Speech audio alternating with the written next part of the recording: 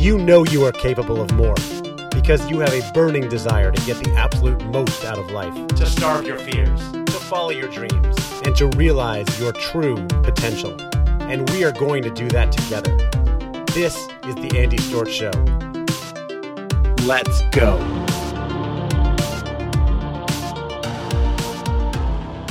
What is up, everybody? Welcome back to the Andy Storch Show. I am your host, Andy Storch, and this is a show where we can come together to starve our fears, follow our dreams, and fulfill our true potential. And today, I've got a great interview for you with my friend Michelle Sharp Williams, and it is all about starving your fears, or as she says, do what freaks you out.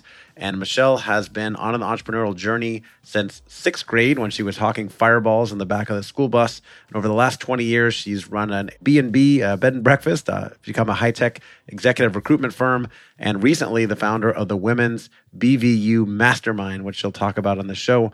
Although wildly different, each venture and idea has been unified by a single passion to facilitate meaningful transformations through innovative humanization and doing what freaks you out, not to mention a truckload of grit and humor.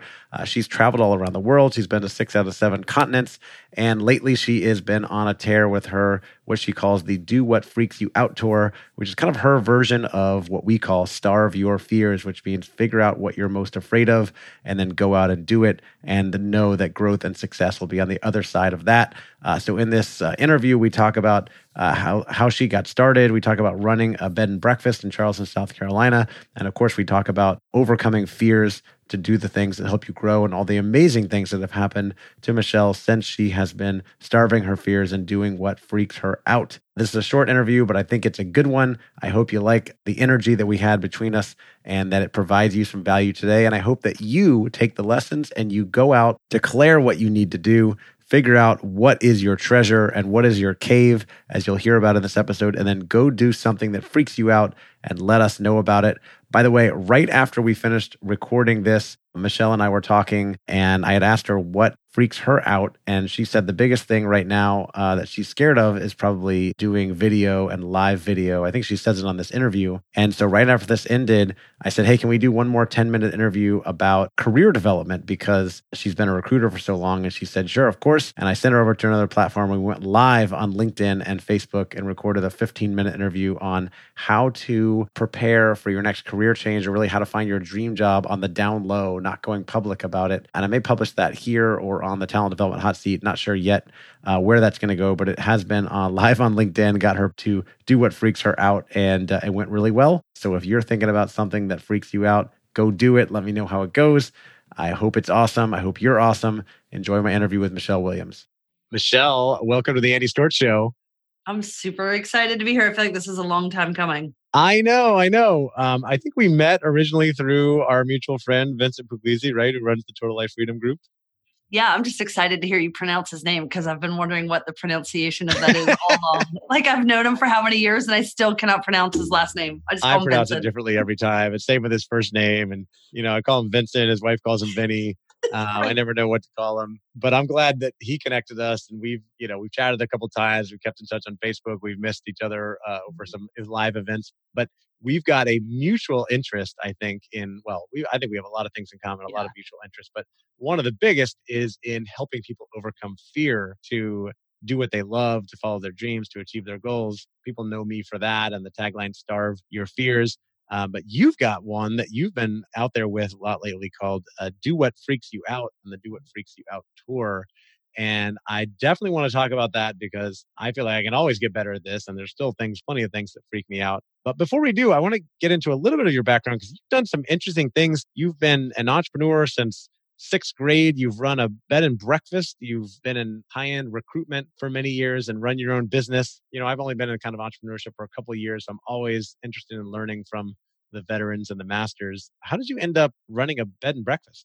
So, I feel like I have always had, looking back, if you look in your rearview mirror for perspective, is that I feel like I've had that entrepreneur bug in me. Like, it was from an early age, and you usually can point back to a time. And I think truly for me, it was sixth grade and selling fireballs on the back of the bus, where it was like, okay, you can come up with an idea and identify a need and serve that need. And so for me, it was fireballs for 10 cents in the back of a school bus where I have a captive audience that happened to have money because it was a private school. And so I think that after that, and then just having done some little things, of course, as kids do, that when I was 27, I actually was involved in tourism in Charleston. And so I was really kind of embedded in that space. I couldn't help it, but just to think about what was missing and hearing from people about asking for different suggestions, and we didn't have it in town or things like that. And so just being really curious and also just paying really close attention to what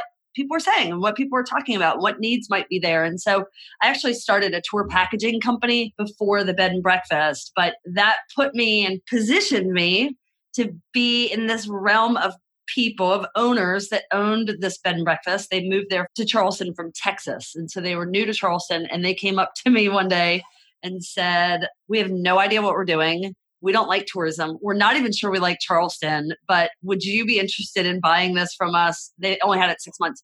Would you be interested in buying this from us really just for the assets? And I went, well, let's do our due diligence, walk around and check it out. And so, it was right in my wheel. Like I think a big part of that was positioning myself and putting myself in the right sphere of influence. The whole, like the average of 5 closest friends is who is in your circle. And so I just had some really interesting people in my circle. A lot of them were entrepreneurs themselves. So that's how that conversation started. Interesting story to that is that we did our due diligence. I was 29 years old. It looked like it was going to be great. I knew I could flip it. That was my intention, was to buy it and market it and flip it. And online tourism and tour booking was just coming out. TripAdvisor had just launched and we won some light up award of like TripAdvisor favorites. We were a small inn, but that's just because TripAdvisor was so new and young. We were supposed to close the day after 9/11. I thought I had to think really hard about it, like what was 9/11 and how is that going to impact tourism? And I just took a risk, and it ended up being a great risk because people stopped flying, but they ended up driving to a lot of destinations. So Charleston skyrocketed. We were super busy, and so it did great. How long did you end up owning it? It was about 4.5 years. Did you buy it with other people? You were 29 years old. I didn't have money to buy it at Airbnb for you.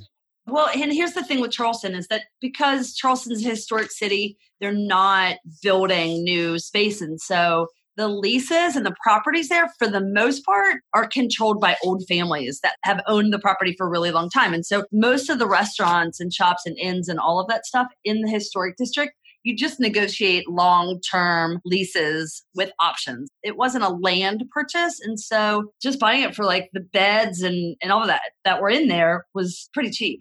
Yeah. So it wasn't like I had to come up with, $500,000, which I didn't. I just had to come up with $30,000 for beds and dressers and that sort of stuff. So it was that's different when you look at it that way. Got it. And then you ran it for 4.5 years. Obviously, it sounds like it was profitable for you. And eventually you sold it and moved on to other things. I did. Yep. And how'd you get into headhunting recruiting?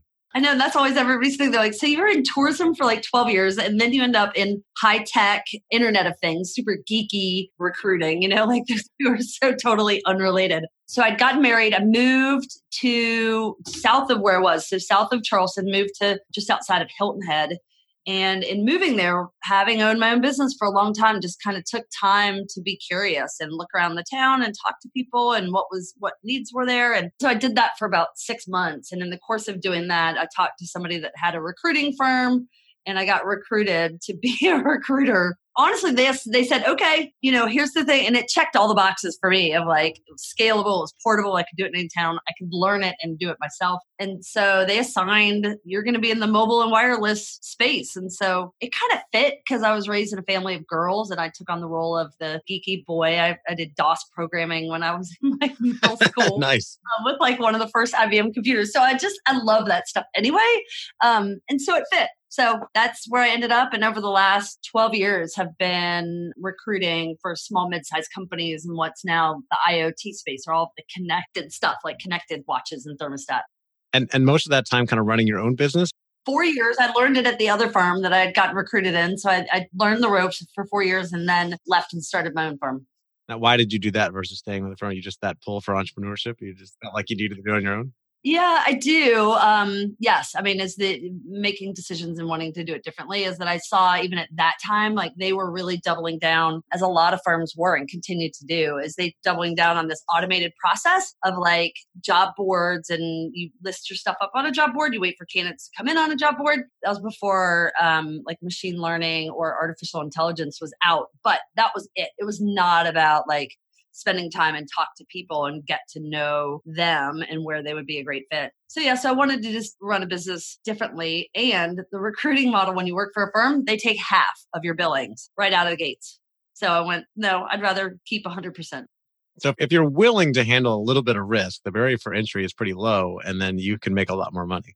That's exactly it. I mean, and that's why I think there's a lot of recruiters that started on their own, because your startup costs and barrier entry is so low and minimal. It's a phone and a computer, truly, is that everybody gets in it thinking they're going to make a ton of money. It's just involved from the skill set side and relationships and reputation and that sort of thing. It takes a little while to build up.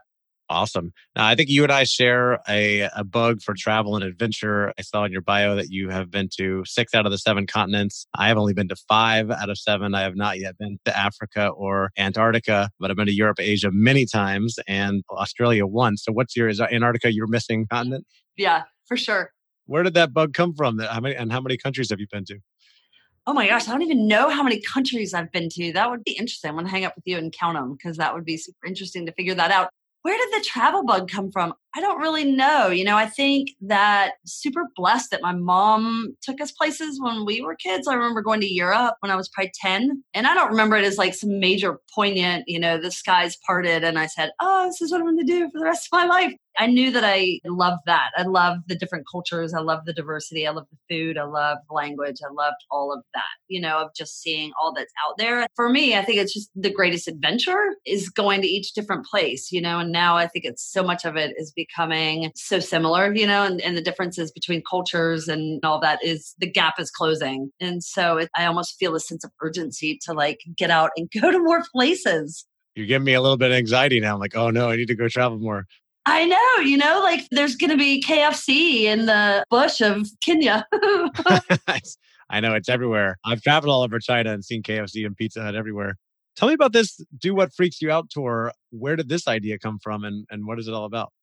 I'm so psyched to talk to you about this because you have the whole starving your fear thing. The whole topic has been one of the things that has opened my eyes and truly like one of those pivotal switches in my life of like, you're going down one direction, going. And then all of a sudden something happens and bam, it changes your direction. Like it's kids. Kids can do that to you too. But a lot of different kind of life events where you're going in one direction and something happens that makes you switch and you turn a different way, and kind of uncovering all of this has really been one of them. And it stems from just having done a lot of things and opened a lot of businesses, taken lots of risks. It wasn't really about risk for me. And people would say and kind of applaud me for being fearless or brave or whatever. I didn't really see it like that. I just had a low risk tolerance threshold. Like it just didn't faze me. But having done all of these things and having taken lots of risks and all of that, and then here in my 40s, I'm 48. And so about 18 months ago, kind of looking up and just having that nagging feeling I think so many of us encounter where it's like, what am I supposed to do? Like, I don't feel like I am totally living in the direction that I should. I don't even want to say purpose because I think that's the journey, but just feeling like something was missing. And I remember this quote that came across my desk that I have said a million times. And I think I even heard it from my dad a million times, who was a siding salesman. And I feel like I was raised by Tony Robbins listening to all of his stuff. So none of these kind of topics or quotes were new to me, but there was one that jumped out from Bob Proctor and it said, the treasure that you seek lies in the cave you fear to enter. And I had heard it. It's one of those things like I had heard it a million times. I probably said it. I've probably posted it on Facebook over the years and thinking, oh yeah, that's so good. But all of a sudden one day, like 18 months ago, I went, oh my gosh, like what? I know what my treasure is. Like I was really pretty clear on developing my vision and setting goals and feeling like I had a lot of clarity on what was ahead, but then realizing like maybe the thing standing between me and all of that and my vision and all that I saw as being possible was my fear and what I'm avoiding. And so what's the cave? And I don't think I'd ever asked myself that question. I know what my treasure is and I have clarity around that, but where am I stopping? what is the cave that I'm not entering? What does that look like? And so I started to just pay a really heightened awareness to what was I saying no to and what was I backing away from, and decided at that point I would immediately start saying yes. And so for one of the first things was at youth group or family camp with my son.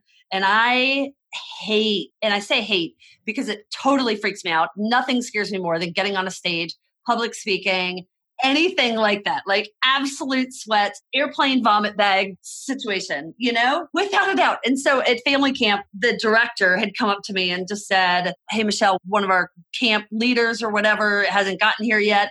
Can you jump on stage and finish this skit out with the other people?" And I was like, you have got the wrong person. Like, I have no idea what makes you think I am your girl, but I'm not your girl. And then immediately I was like, uh-oh, I have to say, yeah, I have to say yes. And I told him the story. I was like, yeah, I said really quickly, I am walking through this. And I said, so I have to say yes.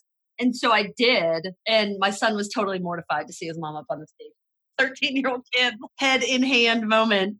But just going through that and getting off the stage, and it wasn't even like what I said or what I did or the act itself or how good it was. It was the fact that I did it, that I was so totally exhilarated, and like, man, this is the best high ever. Right. You did it. You didn't die. Yeah. Like, well, I didn't die. And what can I say next to yes? What can I say yes next? And so that was the start of the journey. Oh, that's awesome. I love it. I've had plenty of those moments, and it's life changes when you make that decision that, I'm going to say yes to the things that scare me, because I've realized, and I don't know if I'm familiar with that exact quote that you gave, "The treasure you seek lies in the cave you fear to enter." But when you start to realize that oftentimes if I'm afraid of something, it's because I need to do it, or there's going to be a benefit to it, or there's going to be some growth that happens if I do it. Then you start to really think like, well, what's the worst that can happen? No one's going to shoot me on stage, so let me give this a shot. And I enjoy public speaking, but I don't know, doing a skit in front of teenagers, that would mortify me as well. And I think I just have to lean into it. It was. I mean, it has been, and like, as you said, like knowing intellectually in your head, especially when you're in this space and you're kind of used to getting poured into and hearing quotes and personal development and all that stuff, is that you could rationalize it in your head and it made complete sense intellectually, but you still weren't doing it, And I realized that there were so many different ways that I really was backing away, And I think you and I had talked about this once, is that cold calls, and being on the phone, like from recruiting and marketing and that side of stuff, it's core to the business. And so that was the other thing I realized when I asked myself, like, where are you stopping? Like I'm walking right up to some cave, and I know that if I went into that cave, it would make a dramatic transformation. And I knew that if I picked up the phone and I just started calling people and doing what I knew that I could do, and I knew I was good at it, but I just was not doing it because it freaked me out, because I didn't want to sound stupid, or I didn't want to sound like I didn't know what I was talking about, or hear somebody say no, or rejection, or none of which involved death. Right. Yeah. You're going to be okay. So did you start doing some cold calling then too? Yeah, just for that reason, to be like, I got to just prove that I can do this. And how did that work out?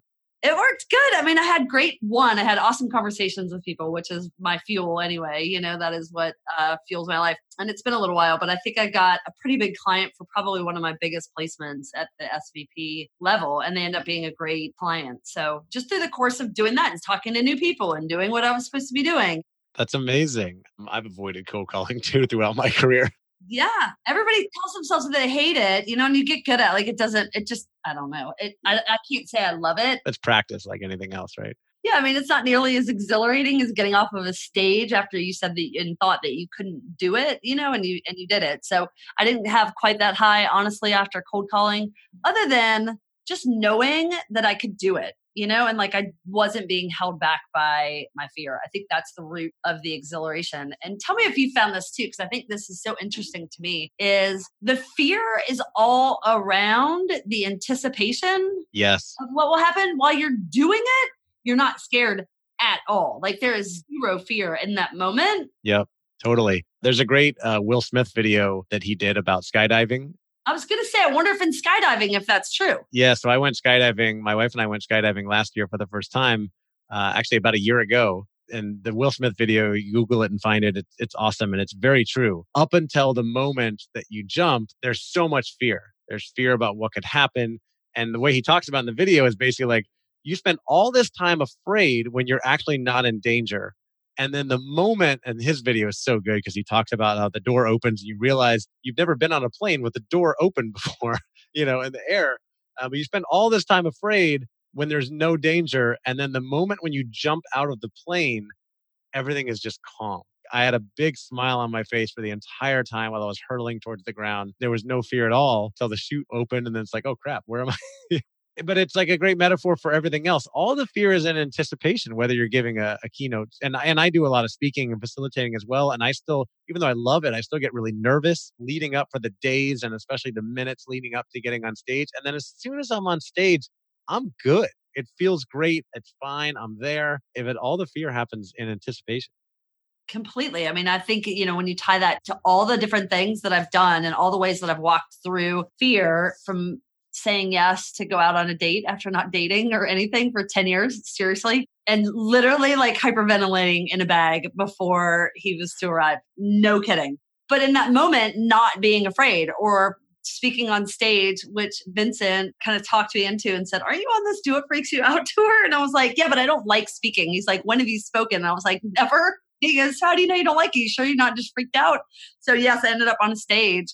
And in that moment, same thing. Like, it was all around the fear that was leading up to it. What was so cool for me to also kind of realize as I've walked this out is that the whole first stages of fear, it was all about the fear. Like, it was me saying yes and being hyper aware of what I'm scared of and the fear. And then starting to realize that it was so much more about faith, of like knowing that you're okay and trusting that you're going to be fine and knowing that you're not going to die and that you will get through it and believing in yourself and the belief and the faith side of it. And then it's transitioned now recently, where what I've become really aware of too is the surrender of like letting go of a need for things to go your way. And so it's totally about lack of control. And so knowing for me and looking back even on all those things, like in retrospect and even on the stage, is that when I did the public speaking and going, before I got on that stage, I went, you know what? I don't need to sell anything. I don't need to look smart. I don't need to look like I have all the answers. Like, my whole speech was not structured that way to begin with, is that I'm just here to serve one person. Like, if I just make a difference in one person's day or life, I'm so good. And so it totally let go of that from like an egoic perspective, of like, I need something. And so you're going to really work and sweat that you don't feel that need. And so totally surrendering that has been interesting, and watching how that really plays out in relationship to what you're afraid of and what that fear is anchored in. Yeah, you're so right. I mean, it's all ego and it's about control. And, the more controlling you are, the scarier it is in those situations. I've talked about this on the podcast before, but I went through a course created by my friend Larry Yachts, who's a former Navy SEAL officer. He talks about how fear is nothing more than the perceived lack of control. And that after you do something and you gain that experience, then it builds the confidence. And that confidence, builds more ability and more perceived control over a situation. So if you keep speaking in public and doing it multiple times, then, the nerves may never completely go away, but you realize you're in control of your situation. And, there's not as much fear as you go into it because you've done it enough times to know that you're not actually in danger. Exactly. I mean, I think it's shaking up your subconscious and getting you out of your comfort zone and going, okay, you're not going to die, and having to prove that by walking it out and walking through it. But so many people don't. They listen to their fear and back off. And then the more you do it, I was just saying this to somebody else, is that the more you do it, the better you get, whether it's walking through it or backing up because of the fear. And so you get really good at backing up because of the fear and not ever getting through it. And so your world just gets smaller and smaller and smaller. Or you get really good at walking through it and things start to expand in ways that you could never imagine because you never took those first steps. Okay. So is there another example of a big fear you've gotten over, or I want to know, is there something else that you've still been putting off that you're afraid of? You know what? I think that's so good. I try to keep like a list, like what is the next big thing? I'll kind of wrap up the story of, kind of walking through another fear. So one of the big ones I touched on before was saying yes to go out on a date. Had been divorced for 10 years, independent, own my own business, house, all this stuff. Like, no, this is a total inconvenience. I don't want this. This is not anything I prayed for. Why is this happening? And so literally like hyperventilating a bag, say yes. And just walking that out, like each stage of that has been doing what freaks you out. And I lead a group of women in a mastermind. And so they all have started to see me walk that out in all of its different stages. And they now call themselves super freaks because they are on the Do It Freaks You Out tour themselves.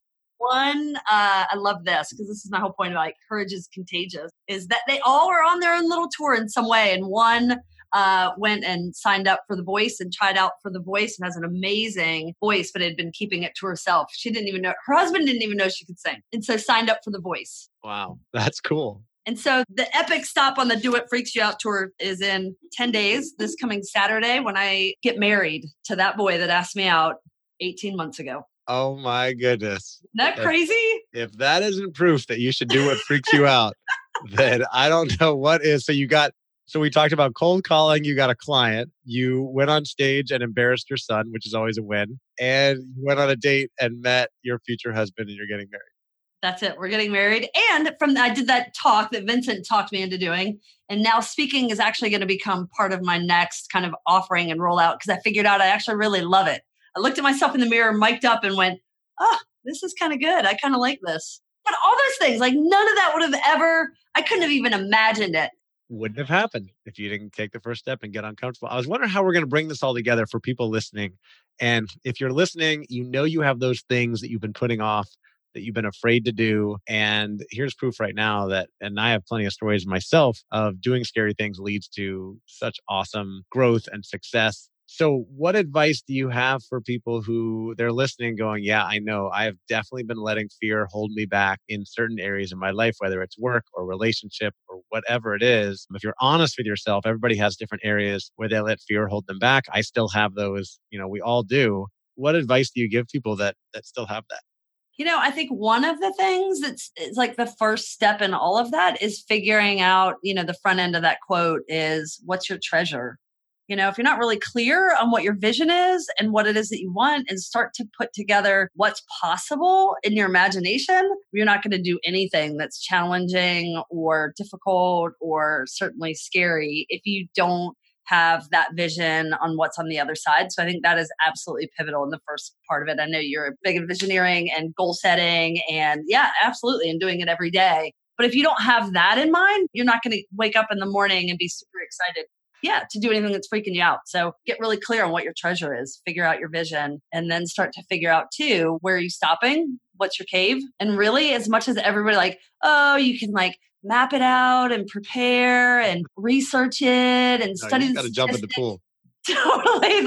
Just say yes. You have to say yes. And you say yes to one thing that you realize it makes you sweat and you're just afraid of that is to say yes and walk through that. There is no amount of research or preparation that will give you courage. You just have to do it. Well, the longer you think about it and prepare, this is why I use the phrase starve your fears, which I stole from Grant Cardone in his book, The 10X Rule, where, he says the longer you let fear sit there, the more it grows and you've got to starve it. You got to basically cut it out and say, you're done and just take that action. I'm curious, has accountability helped you in this journey as well? I mean, you mentioned how courage is contagious and you've got the women in your mastermind group, but talking to people, telling people you're going to do stuff, having accountability partners, has that been helpful as well? It has, and having accountability has definitely helped. But also too, is for me, just because this is something that is fuel for me and it drives me, is knowing how many people that I'm inspiring that I don't even know whose eyes are on me, and then I think that is accountability to me, probably more so than true accountability of did you do it? But just knowing that there are people that could be waiting or that are watching me that I don't even know about that could end up doing something really fantastic with their life just because I did one small thing, of saying yes to.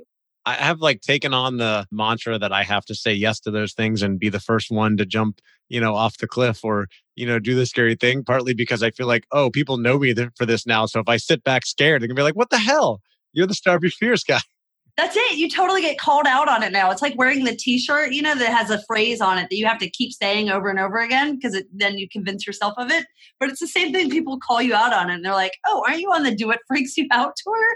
Are you telling me this freaks you out? So to that, how about this for accountability and freaking out is what's your next yes to what freaks you out? And I'll share mine too. And then we'll have some real accountability with our audience. That's a good question. What is my next yes?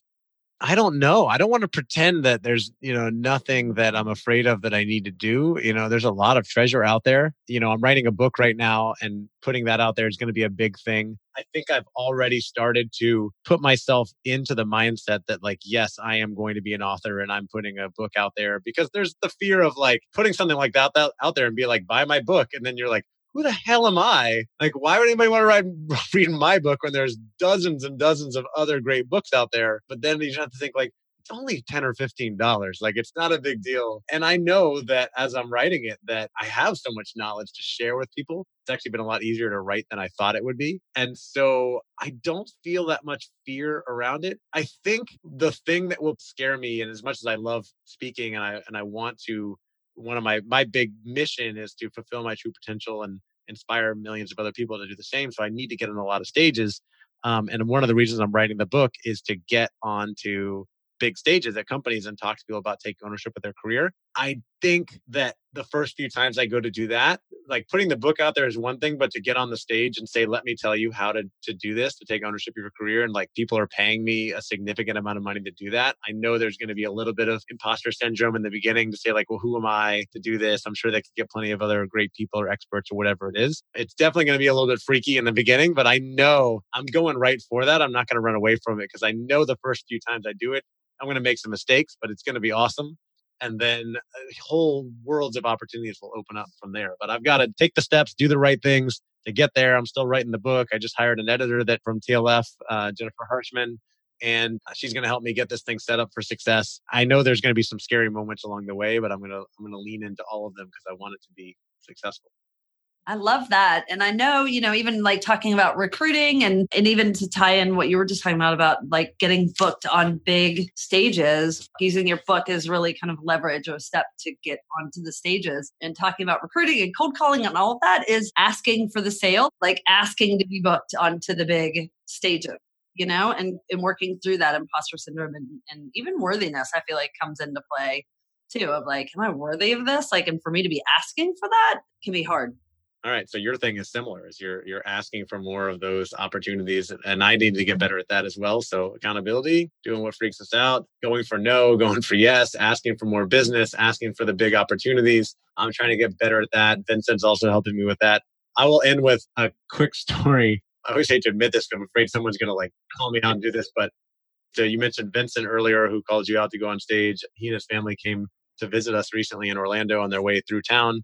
My biggest fear is cockroaches. I hate them so much. And I live in Florida. I live in Central Florida, where they're everywhere, and they're not dangerous. Like, the logic is just insane, right? I will let bees land on me, spiders crawl on me. I really do not have a problem with those insects, but cockroaches, I cannot. They freak me out. And they, at least a couple times a week, I'm up early in the morning. There's one in my house and I have to kill it. Mortified, right? And I've admitted this on Facebook and stuff before. You've made my day. Oh my God, they gross me out so much. So Vincent and his family came to visit us recently, when they have 3 boys, and their boys love insects and bugs. Like, they're obsessed, right? Especially their oldest son, Andrew, and he has like scorpions, and he has a tarantula like in the van with them, like on their tour. And even that, I'm like, okay, that's cool. The scorpion was a little freaky, but it still didn't freak me out as much as the cockroaches. But anyway, he has them out on my front porch, like just playing around, and I'm sitting there watching him. And he goes behind my house and he's like, oh, I just found this cockroach. And he's holding it in his hand because he wants to feed it to the scorpion. And he's holding this cockroach. It keeps running away, and he catches it and picks it up. And I'm like, and he's trying to feed it to the scorpion. And I'm like, how are you holding a cockroach right now? This is insane. It's a 13-year-old or 14-year-old boy. No fear at all in that situation. I'm sure he's afraid of other things, but scorpions, spiders, and cockroaches, he's not. And I'm just watching him like repeatedly catch this cockroach and like hold it and try to feed it to this scorpion. And the scorpion's like, nah, not really in the mood. I'm just like, what is going on right now? I cannot believe he's holding this cockroach. To me, that's like the craziest thing in the world, but it just proves we all have our things that completely freak us out. That, and just the fact that we fabricated, it's in our heads. Like, it's not real, like it really is not that they're really deadly or they're going to hurt you or whatever, but totally fabricated in your head based on beliefs or experiences or whatever. but that it's not the truth, And I think that's such a perfect example of that. The road to the logic is insane because they are not harmful at all. They cannot hurt you. I don't even think they can bite, but I just don't even want to touch them. It makes me want to find a cockroach breeder, I feel like my house is a cockroach breeder. They're like, they're everywhere. Orlando, lots of humidity.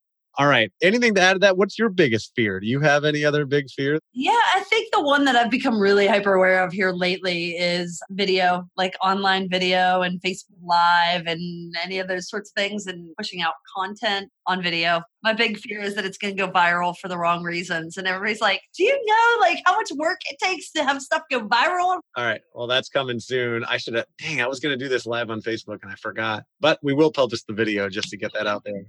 Oh, wouldn't that have been so apropos? Well, we'll have to do that another time. Michelle, for anybody listening that wants to get in touch with you, find out more about what you do, maybe join that women's mastermind you got going on, what's the best place for them to go?